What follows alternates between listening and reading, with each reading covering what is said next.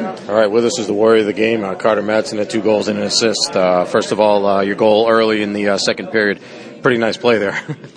Yeah, I think it was a nice play all around. Started with Stalls on the point, keeping the puck in the net, and Flanny made a nice pass to me in front of the net and was able to put it in there. That was the kind of play. It seemed like, if they had any hopes of coming back there in the second period, that goal pretty much dashed it. Yeah, I think it was a good time to put an extra goal in the net. So I think hopefully it dampened their spirits a little bit, and we were able to capitalize a couple more times after that. Yeah, you guys getting your unit in particular getting more time on the power play, and you're able to score a power play goal later in the period. What happened on that play?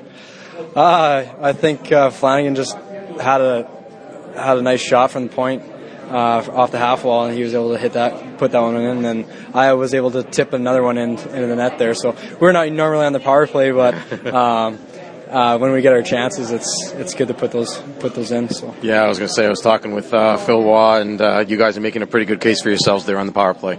Yeah, well, I think when we get those opportunities, we like to put those in just to prove a point that we can play on the power play. But they call us a skittle power play. So yeah, it's nice to show that we can play there. So it was good getting those opportunities. I know you guys are getting ready to head over tonight for the NHL game. How's this weekend gone for you guys? It's gone really well. We were able to fight back and win the game yesterday, and we were able to win pretty substantially today. So it's just kind of a great end to a good weekend to be able to go and watch these professionals play and see how they compete and their systems and everything like that. So it's a nice treat. Was that the biggest rink you've ever played in? Yeah, I think it probably would be the biggest one I've ever played in. So I think I played at the Saddle Dome when I was 10 years old or something like that. But other than that, yeah, that was the biggest one I've ever played at.